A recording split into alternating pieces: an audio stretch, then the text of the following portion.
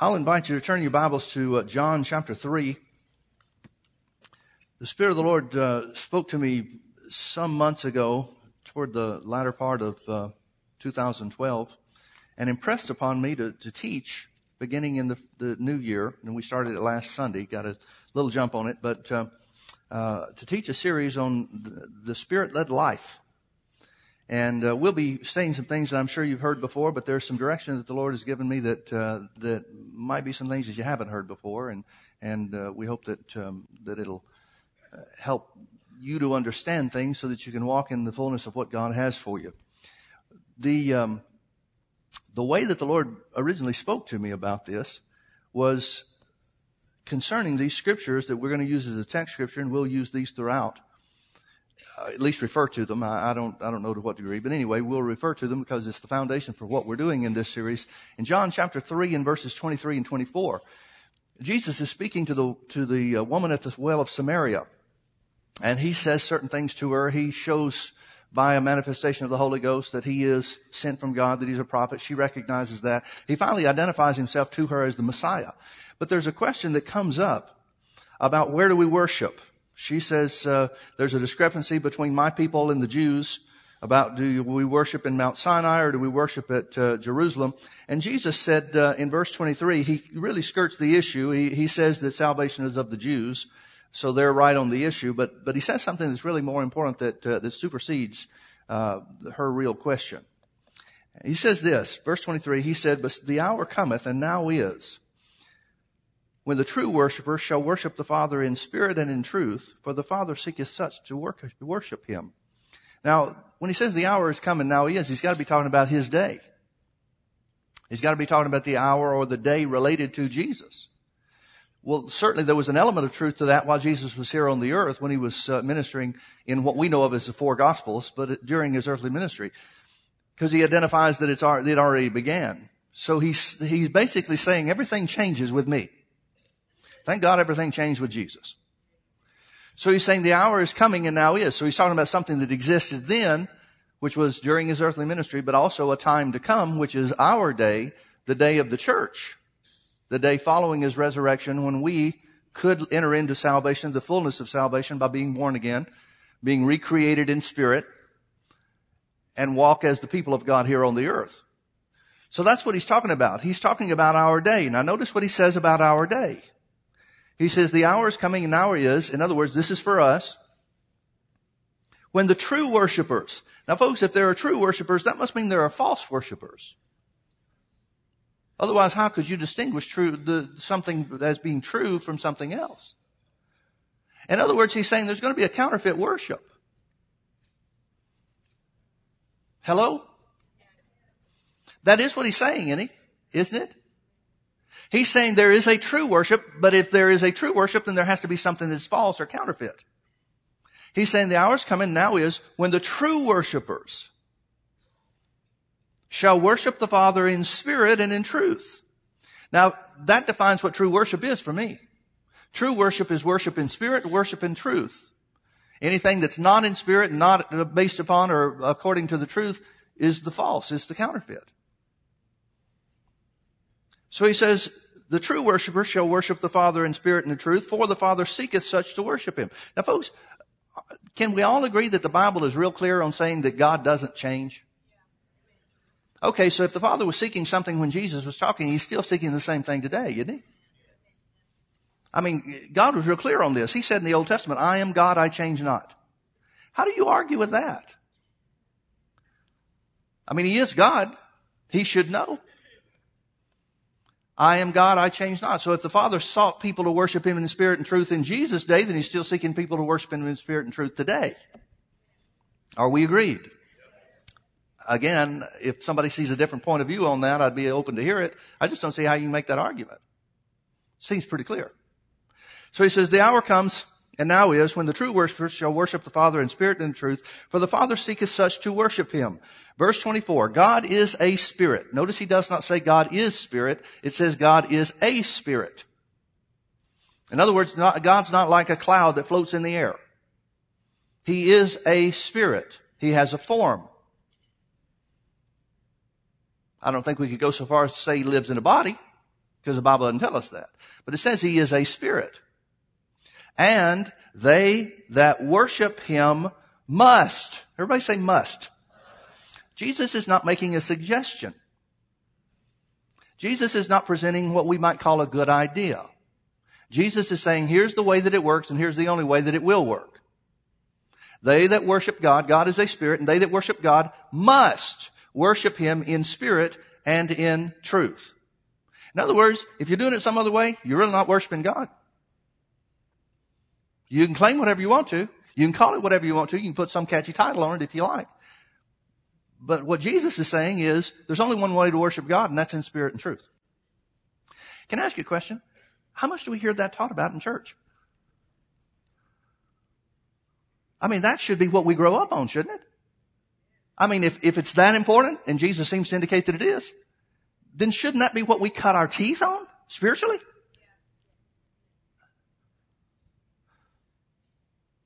Go ask any preacher anywhere, what does it mean to worship God in spirit and truth? Anybody have any idea what answer you'll get? I don't. You ask me, I'll tell you what it is, but I don't know what anybody else is going to say about it. I've never heard anything taught about it. I certainly didn't hear anything in the church I grew up in. As a matter of fact, I'll go so far as to say most people don't even know what being a spirit is, or what the Bible really says about it. Now let's talk about this. What I want to talk to you about this morning is worshiping in spirit. Now, let me say right offhand, charismatics are great at having an answer for this. Charismatics say that means worshiping God or singing in tongues. Folks, it means a lot more than singing in tongues. As a matter of fact, because they've substituted something that they think for what is real, you've got so many charismatics who are singing and speaking in tongues that are living lives that are very little different from the unsaved. You know, it's always amazed me how somebody that was spirit-filled could live an ungodly life. How do you do that? You carry the Holy Ghost with you into sin?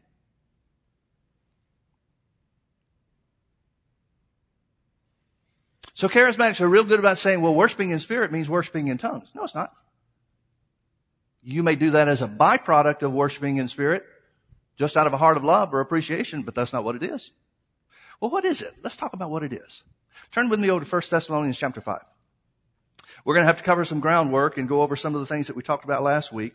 If you weren't with us last Sunday morning, I would encourage you to get the tape or go to the website and download it or listen to it or whatever method works for you. Because we laid a foundation of man being an eternal spirit. We may cover some of it again limitedly this morning just for the sake of continuity, but there'll still be a lot of things in there that it would be good for you to hear. Paul is speaking by the Holy Ghost. And notice what he says in verse 23. He said, "And the very God of peace sanctify you wholly." W-H-O-L-L-Y. Not holy, H-O-L-Y. He's not talking about a condition of sanctification. He's talking about completeness. The very God of peace sanctify you wholly or completely. Well, so he's going to talk about the completeness of man then, isn't he? He said, "And I pray God your whole, entire spirit and soul and body be preserved blameless unto the coming of the Lord Jesus Christ." Paul, by the Holy Ghost, defines the man's makeup. He is spirit, he has a soul, and he lives in a body. Man is a three-part being. He's made in the image of God. Part of that being made in the image of God means man is three parts, just like God has three persons in the Trinity: Father, Son, and Holy Spirit. Now, the world will disagree with this. The world's real good about saying man is soul and body. And there's a reason why they say that. There's a reason why that's their position. We'll discuss that as we go. But please notice that the Bible says that man is spirit, soul, and body. Now, the words spirit and soul are kind of difficult for us to make a one phrase or one definition catches all. Because there are places in the Bible where the word soul is used where it's talking about the spirit. And you have to read the context to see that it is. There are other places in the Bible where the word soul is used and it's talking about the entirety of man. For example, in 1 Peter chapter 3 and verse 20, Peter is talking about Noah and his family. He says there were 8 souls saved by water.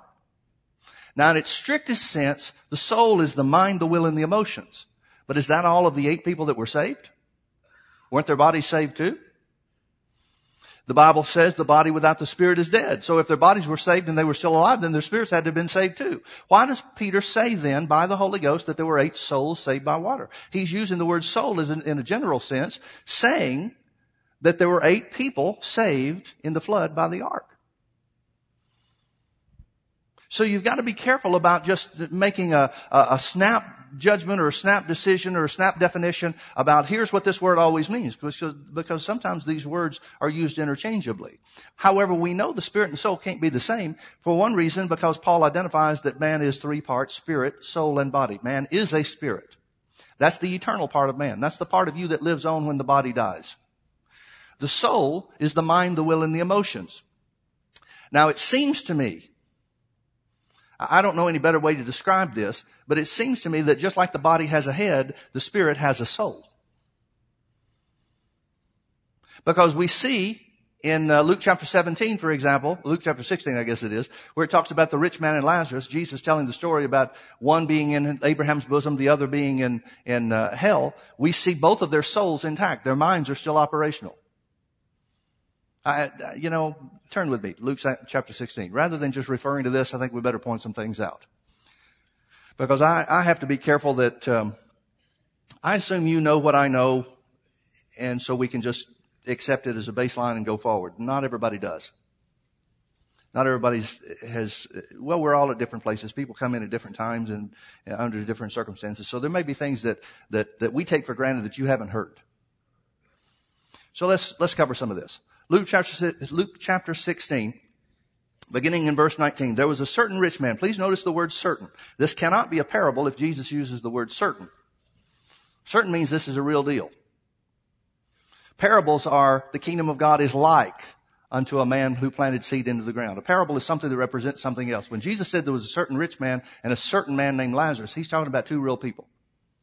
So he's revealing something by the Holy Ghost to us about how things worked in his day. It's a little different now because there is no Abraham's bosom. Those people have been caught up into heaven. That's what it means in Ephesians chapter 4, where it says Jesus led captivity captive. He took all those Old Testament saints in Abraham's bosom with him into heaven after he offered his blood as a sacrifice. But here's how it worked in Jesus' day. It said there was a certain rich man which was clothed in purple and fine linen and fared sumptuously every day. And there was a certain beggar named Lazarus which was laid at his gate full of sores. And desiring, the beggar in other words, desiring to be fed from the crumbs which fell from the rich man's table. Moreover, the dogs came and licked his sores. And it came to pass that the beggar died and was carried by the angels into Abraham's bosom. The rich man also died and was buried. Didn't say anything about the rich man being carried away, did it?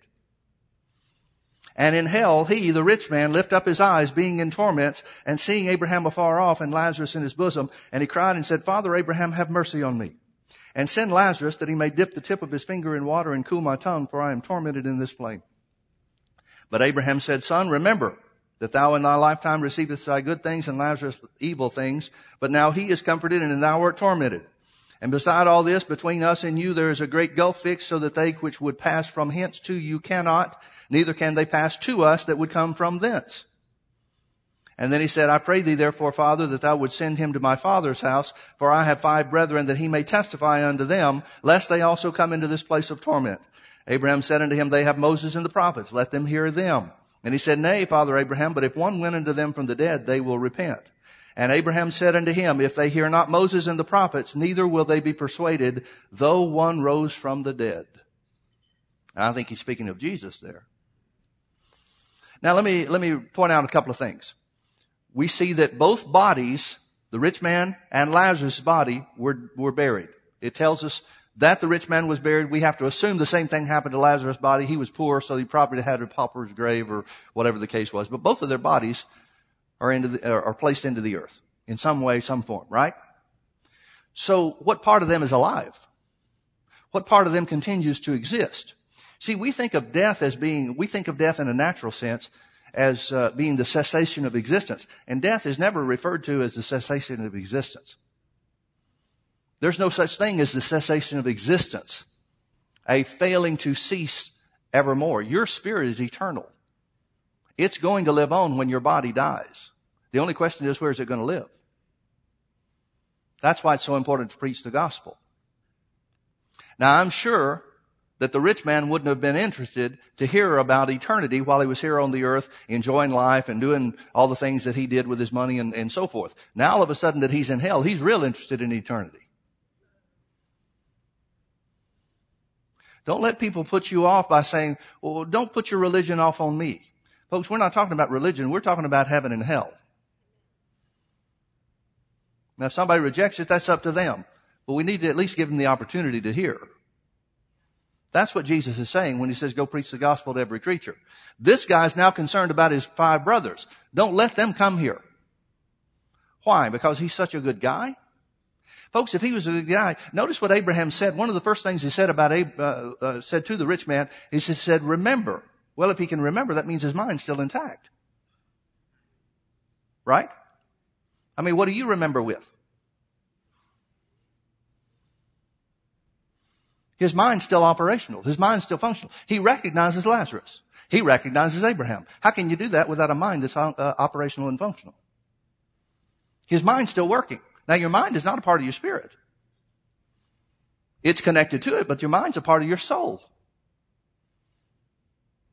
How do we know? Well, there are several scriptures that tell us that. We'll give you one example that I'm sure you're familiar with. Proverbs chapter 3 and verse 5, it says, trust in the Lord with all of your heart and lean not to your own understanding.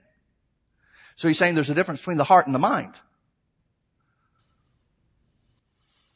Furthermore, the Bible says in Proverbs that wisdom rests in the heart of the man that has understanding. Wisdom is of the heart, of the spirit, understandings of the mind. Some people reject God because they can't figure him out. Folks, there's a lot more to God than what you can figure out.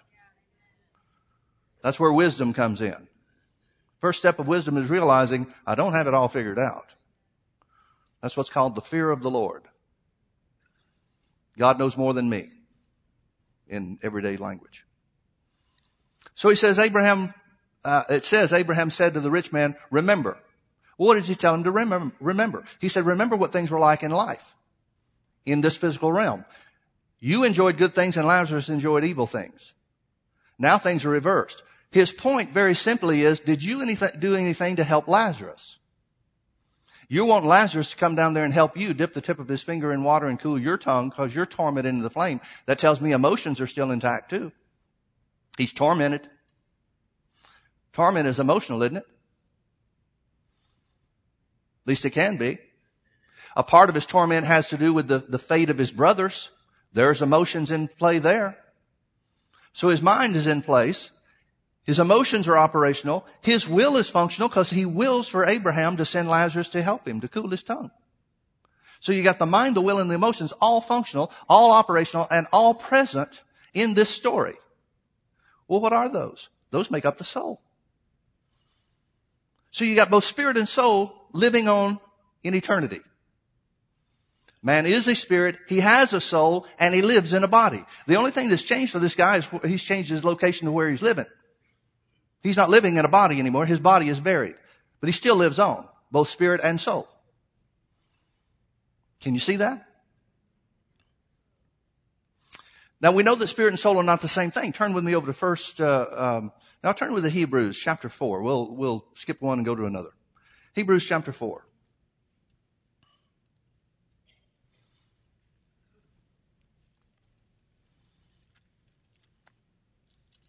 I believe Paul was the author of the book of Hebrews.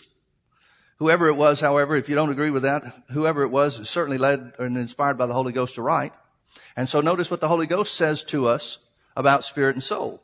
Notice in Hebrews chapter 4 and verse 12, it says, for the word of God is quick and powerful and sharper than any two-edged sword, piercing even to the dividing asunder of soul and spirit. Folks, if the soul and the spirit were the same, you couldn't divide them. And the Holy Ghost says you can divide soul and spirit. And actually it says there's only one thing that can do that, and that's the Word. There's only one thing that can divide soul and spirit, and that's the Word. Now let's look at a couple other scriptures regarding the soul. Look with me over to James chapter 1. James chapter 1 and verse 21. I'm going to quote from the King James and then give you another translation on this that's a little bit clearer, at least to me. It says, wherefore lay apart all filthiness of naughtiness and lay apart from you all filthiness and superfluity of naughtiness, and receive with meekness the engrafted word which is able to save your souls. Thank you, translators. That just rolls right off your tongue, doesn't it? I mean, it just ministers to your heart. One translation I saw, I'm not real sure about the grammatical translation part of it or the accuracy, but it really makes the point. It says, quit making excuses for wrong living and receive the word with meekness. I like that. Quit making excuses for living wrong and receive with meekness the engrafted word which is able to save your souls. Now, here's the interesting part of that verse to me. I mean, there's a lot of good things in it, but the interesting part to me is he's talking to Christians who's saying their souls haven't been saved. He's saying the word is able to save their souls. Why didn't he say the word did save your soul? We know they're saved. He's writing this to the brethren who are scattered abroad.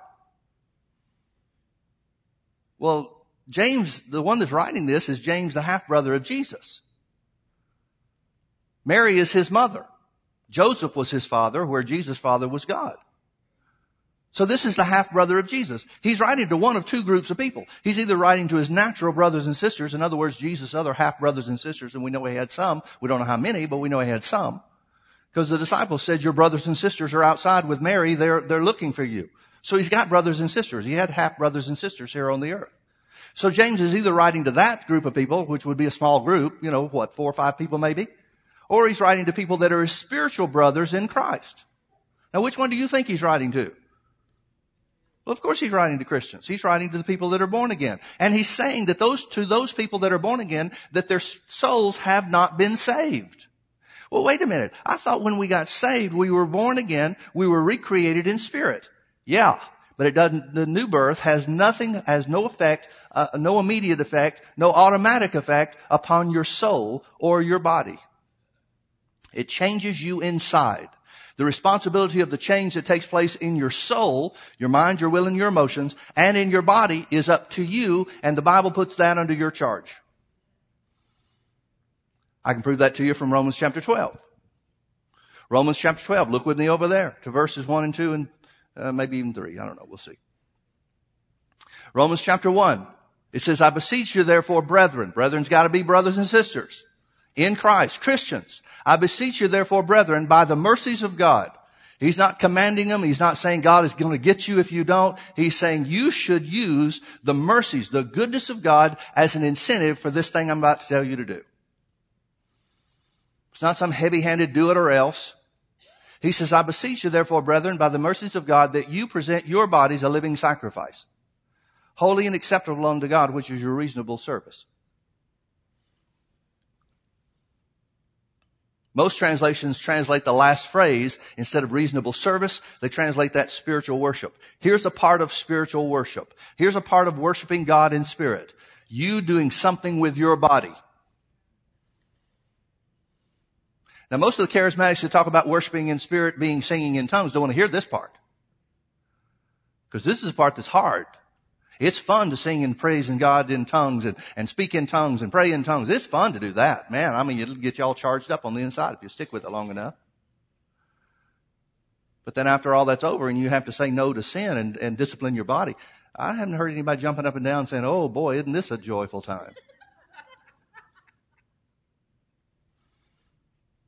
Well, the Bible talks about that as being pruning a tree.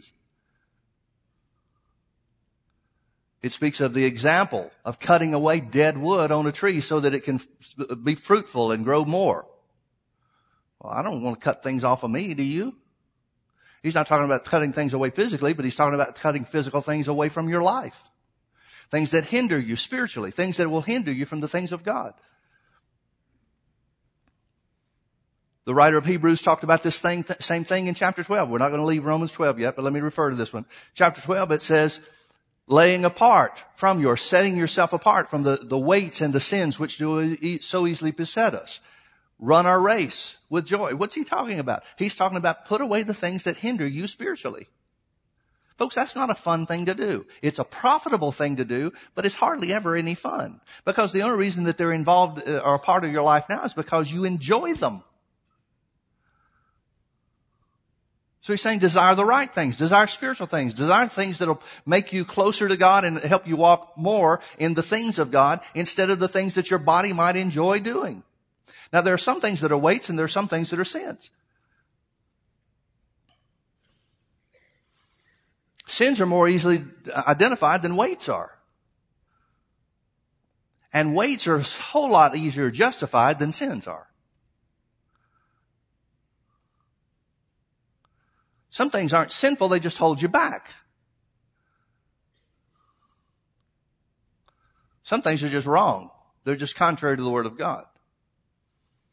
Now here, you get a lot of problems nowadays because you start talking about sins and start talking about weights and how people ought to live. Everybody will start claiming you're judging me. Well, guess what? I am. That's what the Bible says to do. Now, I'm not judging you as an individual, but I'm judging things to be right or wrong according to the Word. When did that ever become a wrong thing to do? Man, you got a generation nowadays that are saying, well, you're just judging me. Gay marriage is wrong. You're just judging people. No, I'm judging gay marriage to be sin. I'm judging homosexuality to be sin. Why? Because God said so. God said of Sodom and Gomorrah, their sin was grievous. I'm not sure exactly what that means, but that sounds pretty bad to me. If God says that, you can't find anywhere else in Scripture that I'm aware of where God says one sin is worse than another. He said this is a grievous sin. Homosexuality is a grievous sin. Well, folks, I'll refer to a scripture that we all agreed on a little bit ago. God said, I am God, I change not. So you got a lot of people that are saying nowadays, well, that's just Old Testament. No, it's not. It's God. God's not any different under the New Testament than He is in the Old Testament. Homosexuality is wrong. Well, but you're just judging people. No, I'm not. I'm judging the sin of homosexuality to be wrong. Listen, I don't care if two men or two women get together and put anything they want in any place they want to put it. Personally, that doesn't bother me. I don't care. But don't call it marriage. And don't say it's not sin. Where's the adultery lobby?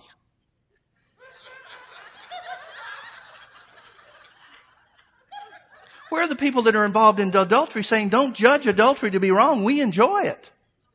Where are those folks? Let's include adultery as part of marriage. That's stupid. Everybody knows that's stupid. Well, it's the same thing with gay marriage, though, isn't it?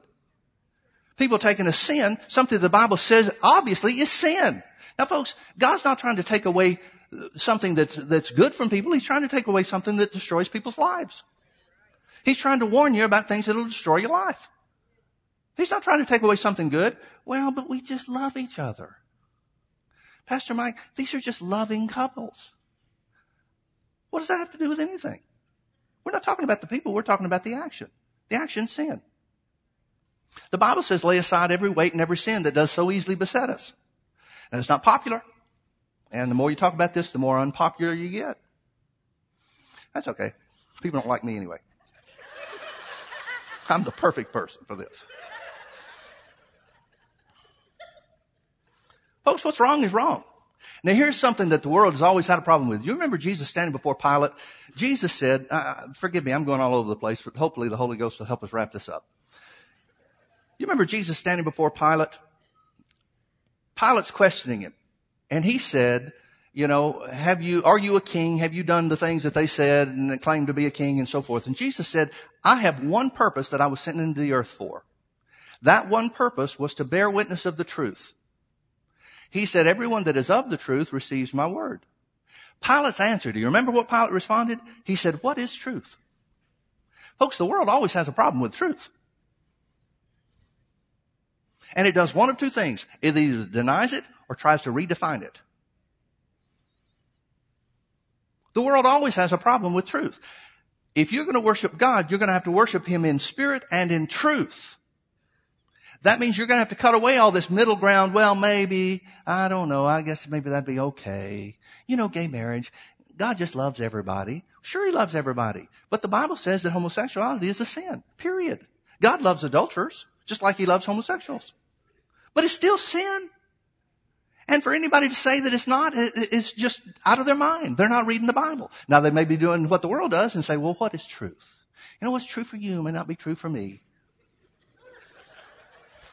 You're attracted to women. I'm attracted to others. So we have different truths. No, we don't. The truth is true. It doesn't change. Now, you can ignore it if you want to. You can deny it if you want to. But don't tell me you have a constitutional right to redefine marriage because of it. You know, the Constitution, that thing that we used to have as a guarantee of freedoms. Watch that thing go bye-bye.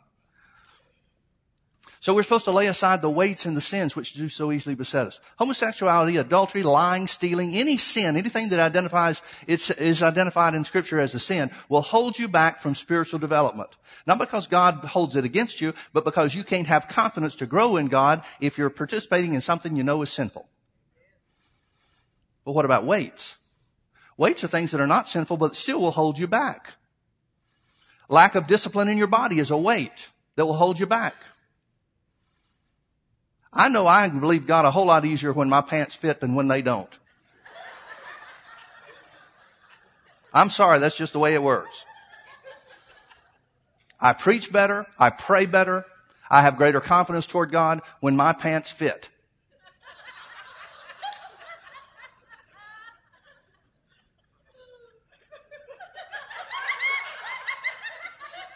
It's a simple fact. When I let myself get out of shape, when I let myself gain too much weight and don't do something about it, I don't feel the same. Now, does anything change with God? No. But I know that if I don't discipline myself in one area of life, it's easier for me not to discipline myself in another area of life. And you'll always find that. You'll find that if somebody is really out of whack in an extreme undisciplined area in their life, there's always going to be something that bleeds over into another area. I found that if I can keep myself disciplined in every area of life, it's easier for me to be spiritually disciplined. It's just the way it works. Now, folks, there's nothing wrong with TV, watching TV. But if you can watch TV to the point where it takes you away from the things of God, and that will be a weight in your life. It'll be something that hinders you. It's not sin. It just holds you back. Well, if we want first and foremost in our lives to be close to God, to develop in the things of God, then shouldn't we want to put away the things that hold us back? That's what the Bible's talking about. That's what Paul in the Hebrews, or the Holy Spirit, whoever wrote the book of Hebrews, again, like I said, I think it's Paul. But whoever the Holy Spirit inspired to write the book said that very thing. Lay aside the weights and the sins which do so easily beset us. You still in Romans chapter 12?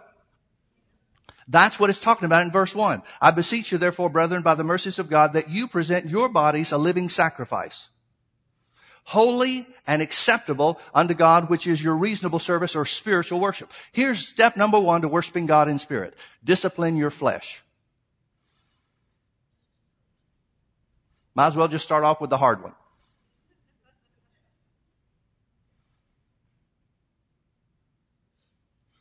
Now, what do we have in the body of Christ? We've got a lot of people that refuse to discipline their flesh who are trying to be guides and teachers and leaders in the church. And what happens? That lack of discipline always causes them to fall, and then people are hurt.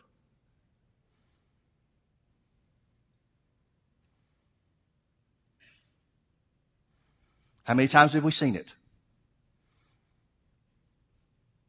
Over and over and over again. People will fall either sexually, people will fall to their diet, they'll die early because of heart attacks or whatever, because they don't take care of the body. Whatever the case is, they'll get undisciplined in certain areas, and so many times it comes as a result of success in ministry. Somebody's ministry will start blowing and going, it'll explode, people will start following them from all over the place, and they'll get to thinking that everything they say and everything they do is right. Well, folks, I've got the same responsibility to do what the Bible says in my own life, whether there's one person in my church or 1,000,000 people in my church. I don't get a pass just because the crowd grows. You don't get a pass just because healing works in your life, or you've prospered in your business or something like that. Nobody gets a pass. We have the same responsibility for as long as we're here on the earth, and that is to bring our bodies unto discipline. Make our bodies subject to the Word of God. Live our lives physically in line with what the Bible says to do. It amazes me, some of these fat preachers who will eat like a cow and then believe God for healing. Their arteries are so clogged they can't get a drop of blood through them. And they're believing God for healing. And I'm thinking, well, if you just ate right, you'd probably help yourself out a lot there, Folks, that's not the way it's supposed to be. We're supposed to live disciplined lives. Now you can get too far on the other end of that too. I've seen some preachers that are health nuts. They go to such extremes that they start preaching diet. They start preaching weight loss plans and stuff like that. Well, that's nuts.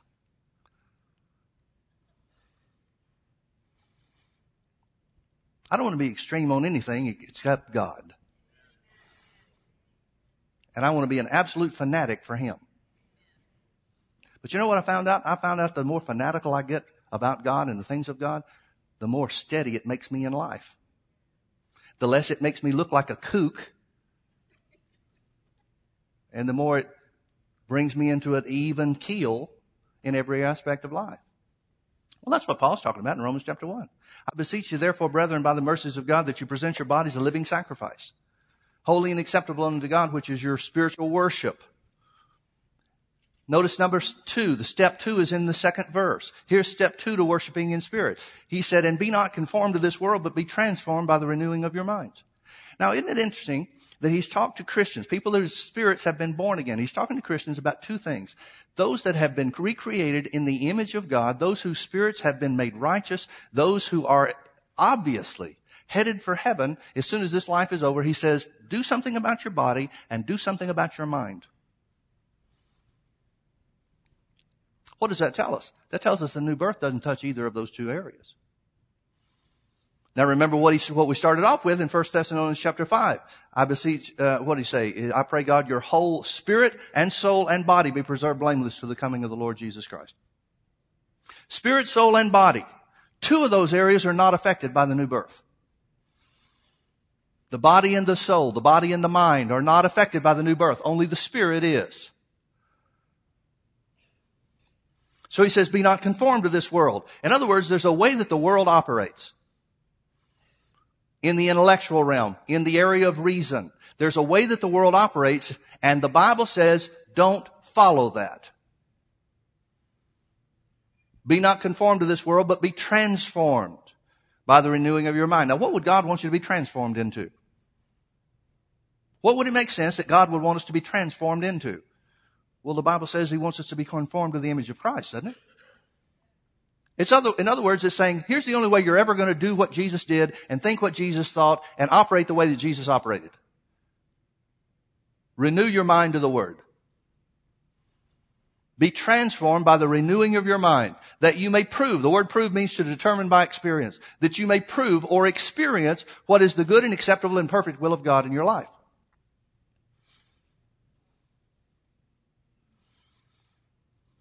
Here's the division between spirit and soul. And the Word's the only thing that can do it.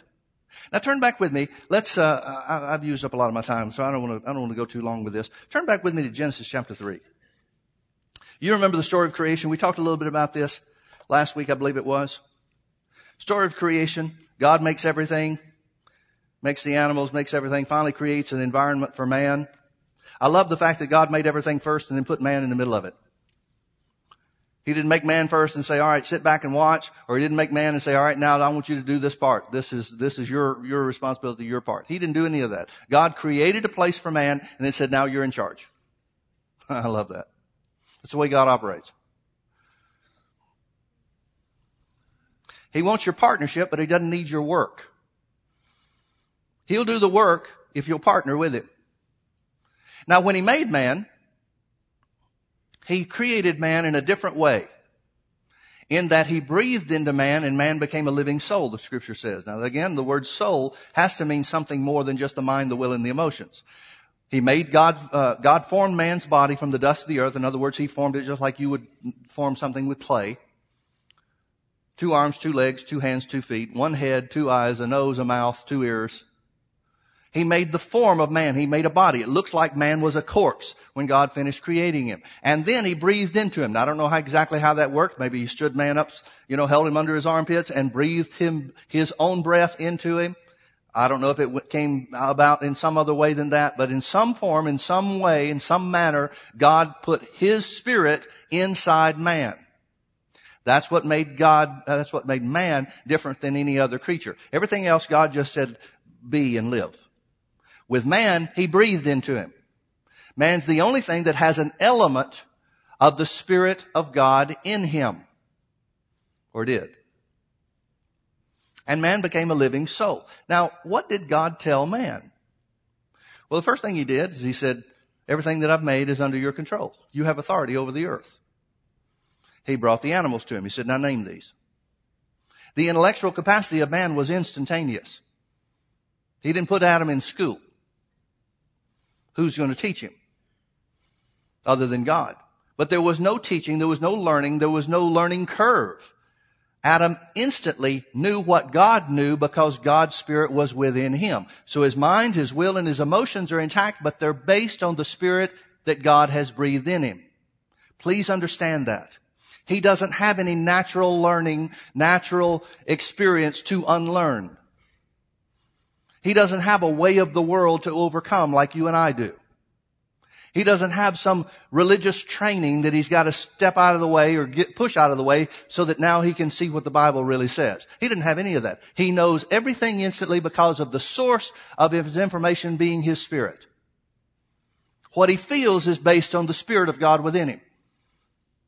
What he chooses and what he desires is based on the Spirit of God within him. Now, folks, there's a real interesting scripture in Psalm 23. You know this verse of scripture. You may not have taken the psalm apart to think about it, but one of the things that the Bible talks about, the Lord is my shepherd, I shall not want, etc. That's a picture of the church age. Here's our shepherd. Here's what he does for us. One of those verses, I'm not sure even what number it is, maybe verse 4, verse 5, something like that. It said, he restoreth my soul. He restoreth my soul. What does it mean to restore something? Well, if you restore an old car, that means you bring it back to its original condition. If you restore a piece of furniture, it means you bring it back to its original condition. Where the Bible says that God restores our soul, not our spirit. God does not restore your spirit. He recreates your spirit in the new birth. He makes you a new creature in Christ Jesus. But the soul is a different matter. The mind, the will, and the emotions. That's our definition for the soul. Those elements that make up the soul, the Bible says God restores. He brings back to its original condition. Well, what was man's original condition? Adam in the Garden of Eden. So that what we know is based on the Spirit of God, not based on human learning or training. So that what we feel is based on the Spirit of God within us, not emotions that are moved by circumstance. And so that what we will or choose is based on the Spirit of God within us and not what anybody else thinks or circumstances that surround us. That's restoration to its original condition. Now notice, let's talk about the original condition, the original state of man. God puts Adam in the Garden of Eden. He names the animals. He finds out there's nothing there that he can fellowship with. So God makes Eve. From that point on, Adam and Eve are in fellowship. Now I don't know how long they were in the Garden of Eden before they fell. If we kind of have the idea that, God made man on the sixth day, by day 8 or 9, they're gone. They could have been there for thousands of years, folks. There could have been whole races of people that they've given birth to. It wouldn't matter because everybody fell when Adam fell because he's the originator, he's the head, the federal head of mankind. But however long they were there, they certainly had enough information about how things work. He's walking with God in the cool of the day throughout the garden. I'm assuming that he's asking God questions, but that assumption is based on the fact that he wouldn't already know. Maybe he already knows. If I was Adam, thinking with a natural mind, I'm thinking, all right, I'd want to know how you did this. How'd you make the sun? Now, I know you just said sun be or light be or whatever, but no, how'd you make that thing? That thing looked like it's on fire. What'd you do? But maybe he already knew. Maybe he had the totality of knowledge within him about the things that he had authority over. I don't know. But either way, those talks in the cool of the day, walking throughout the garden, have got to be some interesting things. I'd love to have the tapes of that.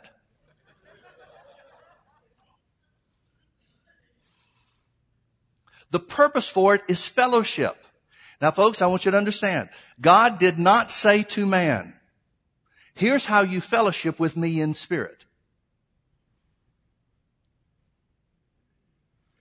Why not?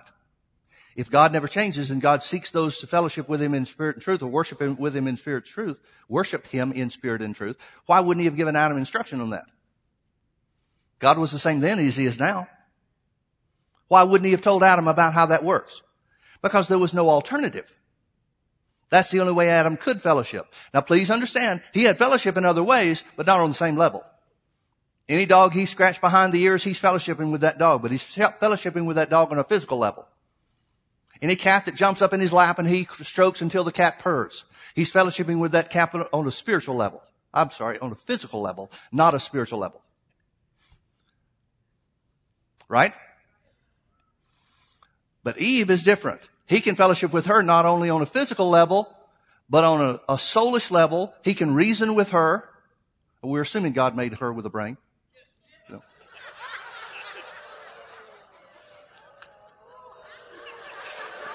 Ooh, ouch. Okay. No, actually I can prove that by the Bible. Stick with me. You may not like what you hear, but stick with me.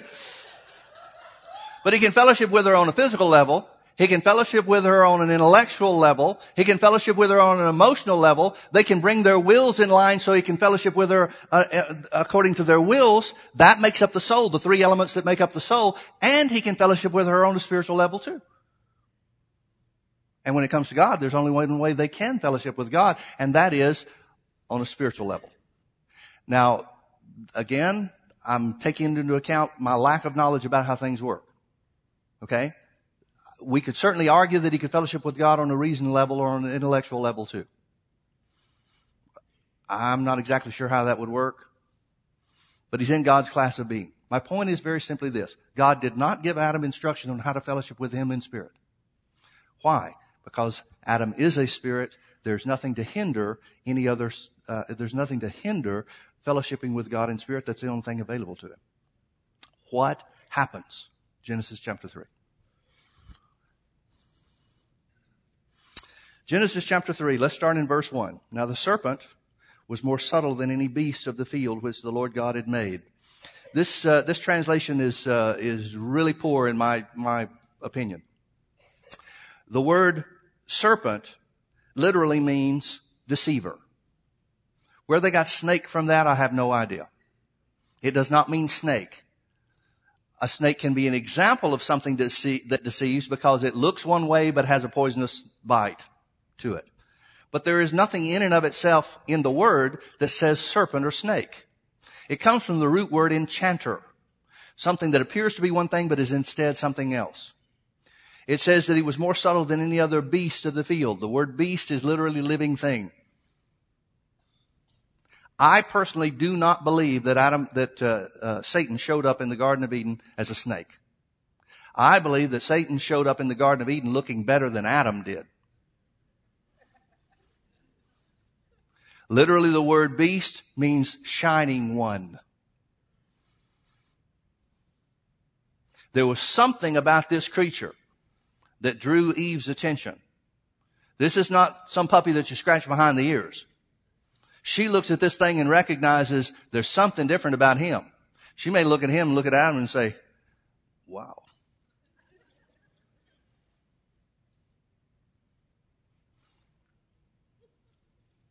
Something caused her to listen to Satan instead of Adam. Something drew her attention. I don't know what it is. I'm just throwing out some possibilities based on the language. But it wasn't a snake. Forget the snake.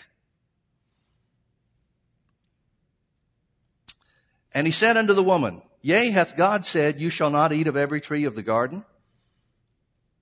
And the woman said unto the serpent, We may eat of the fruit of the trees of the garden, but the fruit of the tree which is in the midst of the garden, God has said, You shall not eat of it, neither shall you touch it, lest you die. Now, folks, would she be answering a cow like this? If a cow mooed and said, As God said, you can't eat of that tree, would she have stopped and explained to him? See, here's another indication that maybe, and I'm just saying maybe, it's an indication that maybe there were already people that were on the earth, generations that had been born up until that time. Who else is she going to be talking to? Adam's named all the animals. He's seen everything that's there. If this is some creature, if this is some four-legged beast, or if this is some snake or lizard-looking thing that starts talking, is Adam not going to know? Is Eve not going to know, hey, this is unusual?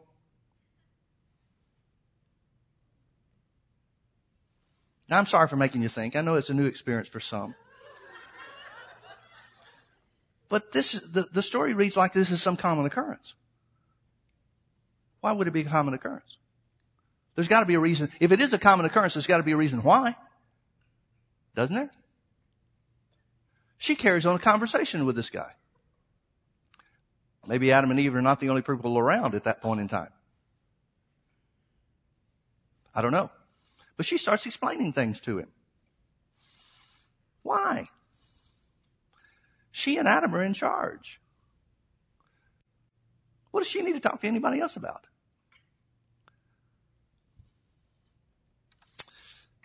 So the serpent said unto the woman, verse 4, You shall not surely die, for God does know that in the day you eat thereof, then your eyes shall be opened, and you shall be as gods, knowing good and evil. And when the woman saw that the tree was good for food, and that it was pleasant to the eyes, and a tree to be desired to make one wise, she took of the fruit thereof and did eat, and gave also to her husband with her, and he did eat. Now folks, Paul says, 1 Corinthians chapter 13, talking about speaking in tongues, he says this. He makes a statement that goes beyond just tongues. He says, there are many voices in the air, and none are without signification. He's saying every voice is significant. Every voice in the world is significant. Do you know why Eve fell and then partnered with her husband to do the same? Because she listened to two voices. First, she listened to the voice of reason. We usually use that term, that phrase, voice of reason, as a real positive thing. Well, son or daughter, listen to the voice of reason. Don't just run off and do something impulsively. Listen to the voice of reason. Folks, reason is the voice of the mind. And the voice of reason, unless it's renewed to the Word of God, is not a safe guide. That's the way the world operates. That's what Romans 12:2 tells us not to be conformed unto. So this idea about reason, now don't get me wrong, the Bible talks about the renewing of the mind, not the removing of the mind. I see too many Christians that are trying to live without a brain. For some it seems real natural. I'm not talking about that. I'm talking about judging the voice of reason by the Word of God. Reason's a good thing. God gave you a mind to use. But that mind is intended to be restored back to its original condition where the source of information, in other words, so that the voice of reason is based on what the Word of God says and not what the world does. Now here's the problem, same problem that we see with Pilate questioning Jesus, well, what is truth? Here's what the devil's doing. Here's where it starts. The devil's saying, you don't really think that's going to happen the way God said, do you? And then he throws in something that's so outlandish. He says, God knows that the day you eat thereof, your eyes will be opened and you'll be like Him. Did God not create them in His image? Do they not already know that? Are they not smart enough to figure out that God didn't have to put the tree in the middle of the garden to begin with? If it's such an important thing that God is trying to keep them away from to protect His own position, why did He make the tree? They know He made it. See, folks, here's the problem with the voice of reason. The voice of reason only goes so far. The voice of reason doesn't include knowledge from the Word of God. All she's got to do is rely on, at this point, before she eats, all she has to do is rely on the things that she knows because she heard from God Himself. And she's safe. Why didn't she question the devil? Why didn't she say, wait a minute. God's not trying to keep us from being like Him. He made us like Him. Who are you? And how do you know what God knows? We're the ones made in His image. Our knowledge is based on His Spirit within us because He breathed on the inside of us and made us alive. How do you know what He knows? Those would have been real simple questions to ask to stay safe. They're the same simple questions you can ask today to stay safe from the devil's temptation now. But so many times people ignore that because they don't know to renew their minds to the Word or they haven't taken the time to do it. So the first thing she listens to is the voice of reason. She considers what He says, even though what He says is an absolute lie. He's not looking out for her best interest. In other words, just because something looks good doesn't mean it is good. That's true for dating, young people, by the way. Second voice she listens to is her flesh. When she saw the tree, notice how it says, after she's listened to the voice of reason, verse 6, and when the woman saw that the tree was good for food, what does that tell us? That tells us she has never really looked at it before. Why? Because she's operated on what God told them to do. If she's not going to eat from the tree, why bother looking at it? But when she first considered, when she listened to the voice of reason, which was a lie, but when she listened to the voice of reason, then she started considering it from a physical standpoint. She allowed her emotions to carry her into the physical. She started looking at the tree. Well, he says that we'll be like God if we eat this tree. Wow, never noticed it before, but that fruit really does look good. What a dilemma. You know what tips the scales for her? The next phrase. When she saw, number one, that it was good to eat, and number two, that it was desired to make one wise. You know what this corresponds to? This corresponds to the idea that you got to experience something to know what it's really like. Young people, don't fall for that.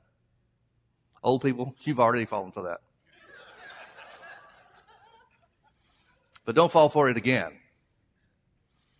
There's this idea, and it starts in youth. There's this idea that you really should experience everything in the world so that then you can choose what you want. Well, the problem with that is the problem that Eve found. And that is, once you experience something, you ring a bell in your life that you cannot unring. Don't you know that the instant that her eyes were opened, or the instant following her eyes being opened, don't you know she wished she could have put that fruit back on the tree? Let's take this thing back up. Turn it around where they can't see the bite. Don't you know she wished at that moment that she hadn't listened to this stupid good-looking thing, whatever it was? She wished that she had never looked at that tree, never let her emotions get the best of her in this thing. Don't you know she wished she could have undone that instantly? That's the way it works with sin, folks. The devil will hound you day after day, week after week, month after month until you give in. And then as soon as you give in, you instantly wish you'd never done that. There are many voices in the world and none are without signification. What voices did she listen to? She listened to the voice of reason and she listened to the voice of her flesh. And that's why they fell. Now the Bible says she was deceived. The Bible says Adam was not. That says to me that Adam followed her in, not because he thought what she thought or listened to the voice of reason or listened to the voice of his flesh. He was pulled by something else. Well, what would have pulled him in? I believe he saw his wife fall. And because God had joined them together, I believe he followed her. Why else would he have gone? If the Bible says he wasn't deceived, she was, but he wasn't, why else would he have done it? Who's going to jump off that cliff? If not for her. But folks, that's just as wrong as what she did. You cannot put somebody else more in a higher place of priority in your life than God, even if it's somebody that you love. And so what happens? They both fall. Now from that point forward, they are tainted by the knowledge of good and evil, which is what God never wanted them to know. He never wanted them to experience the knowledge of good and evil. It's not the tree of good and evil. It's the tree of the knowledge of good and evil. Look at it for yourself. There is good and evil. There will always be good and evil in the world. There was good and evil in the world at the time that they were created. Satan had access, obviously. So that means there was evil in the world. God's plan for the original creation was not to create a world that was free from evil or free from the presence of evil, but to create a man or mankind that would live above the evil that is present. That's still his plan today. If that were not his plan, then as soon as we got saved, he'd take us to heaven so that we'd be separated from any presence of evil. So what do we do now? Adam can't fellowship with God in the Spirit anymore. There is no word of God that comes to him. God does a couple of things for him. He makes a sacrifice. create skins, animal skins for both of them to be clothed with. Well, what was the purpose of the skins? I believe that was the leftover from the sacrifice. He makes a sacrifice for their sin by shedding the blood of an animal. They've never seen an animal die up to that point in time. I believe he showed them exactly how it works. We know that by the time that Cain and Abel come around, they know about making sacrifices. Where'd they learn? How would they have learned if not from their parents? But we have no record whatsoever of any word of the Lord coming to them. There is no law of God given to them from that point in time, just the example of the sacrifice to cover their sins. So how do they fellowship with God? They're driven out of the garden. They can't walk with God in the cool of the day anymore because they're driven out of the garden. How do they fellowship with God? Folks, from that moment forward, there is only one way that's made available for man to fellowship with God, and that is by His Word.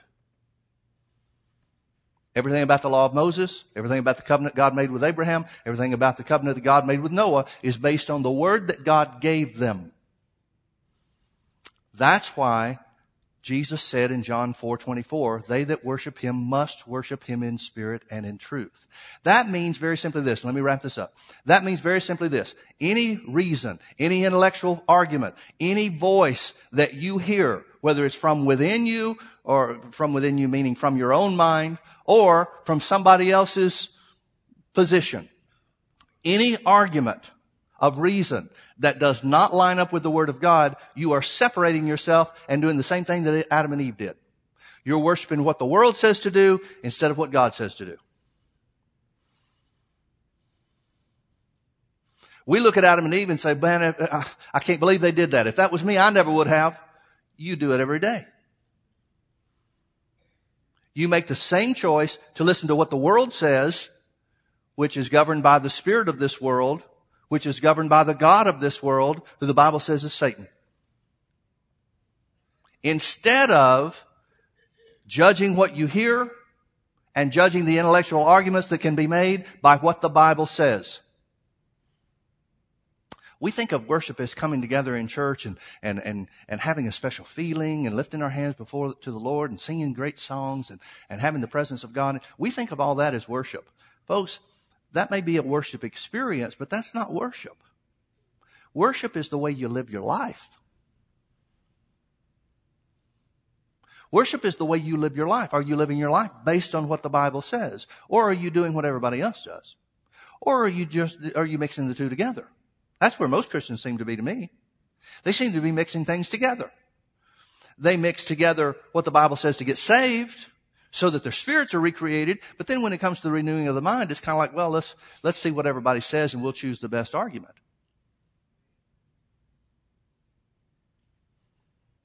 I'm not one to take counseling sessions very often.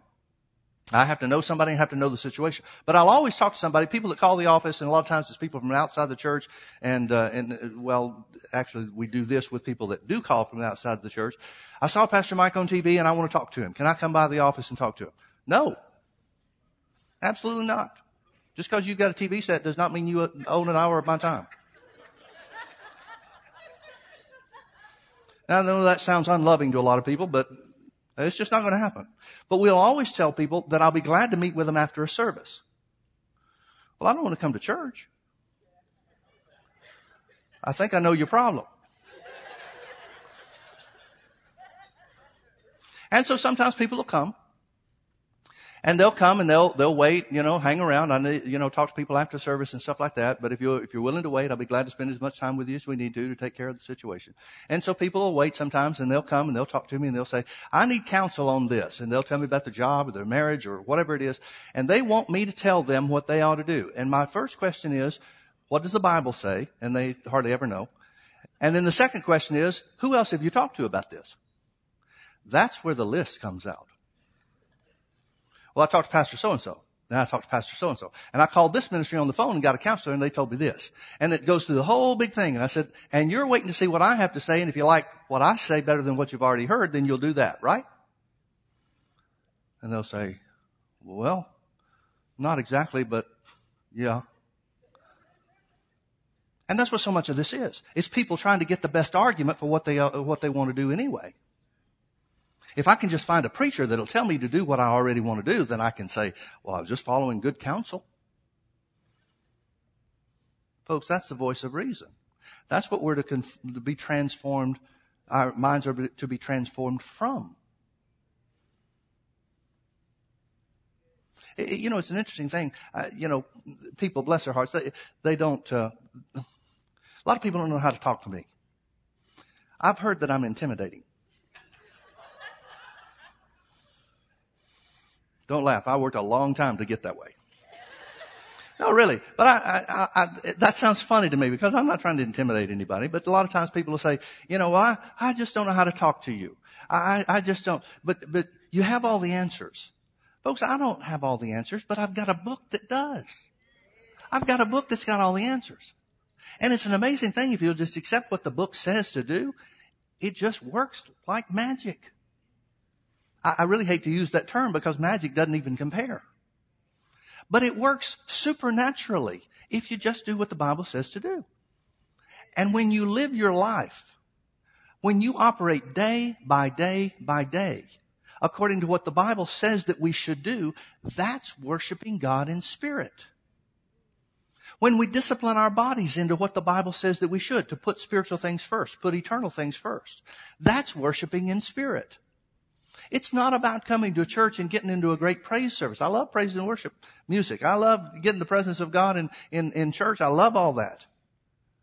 But a lot of times what people are doing is you've got musicians that are performing, and then we say, wasn't that a great worship experience? And there may not have been any worship involved in it at all. They may have been singing songs that were about emotions or how we feel toward God or whatever. There's no worship in that.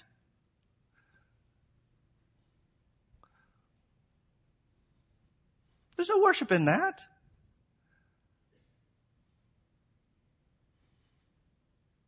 Singing a song, Precious Jesus, Don't Forget Me. It's contrary to the word. Jesus said, I'll never leave you or forsake you. There's no worship in that. I don't care what tune you sing it to. There's no worship in that because it's not based on the word.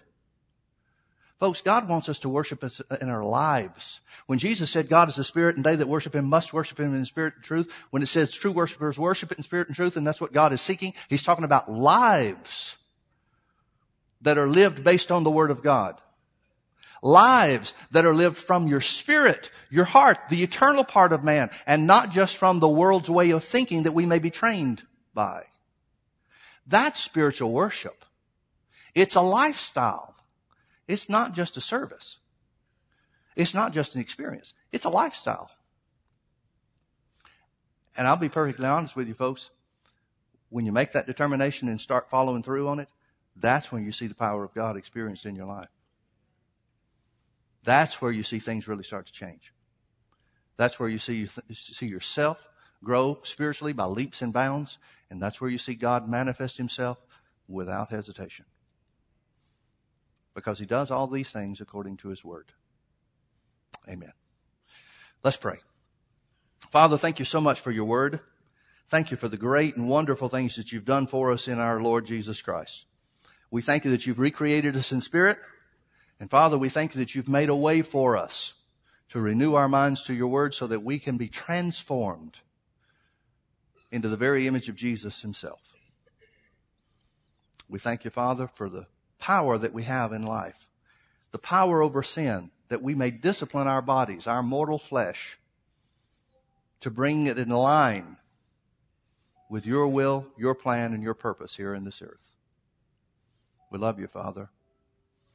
We thank you for the victory that's ours. We thank you that there is no situation that is greater than the power that we have in the name of Jesus. There is no circumstance that's greater than the power of the word. There is no attack of the enemy that can overcome the truth of your word when we apply it in our lives. Thank you, Father, that victory is ours.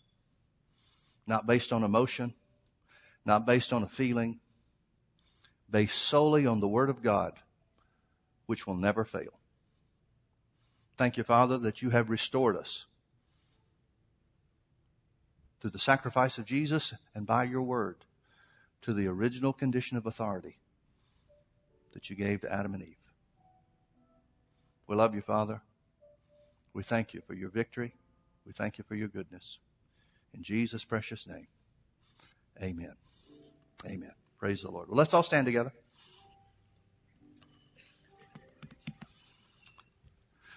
Don't forget prayer schools today at 5 o'clock in the fellowship hall. Healing schools tonight at 6 o'clock here in the auditorium. If you can come be with us, we encourage you to do so. I know the word will be a blessing to you. Amen.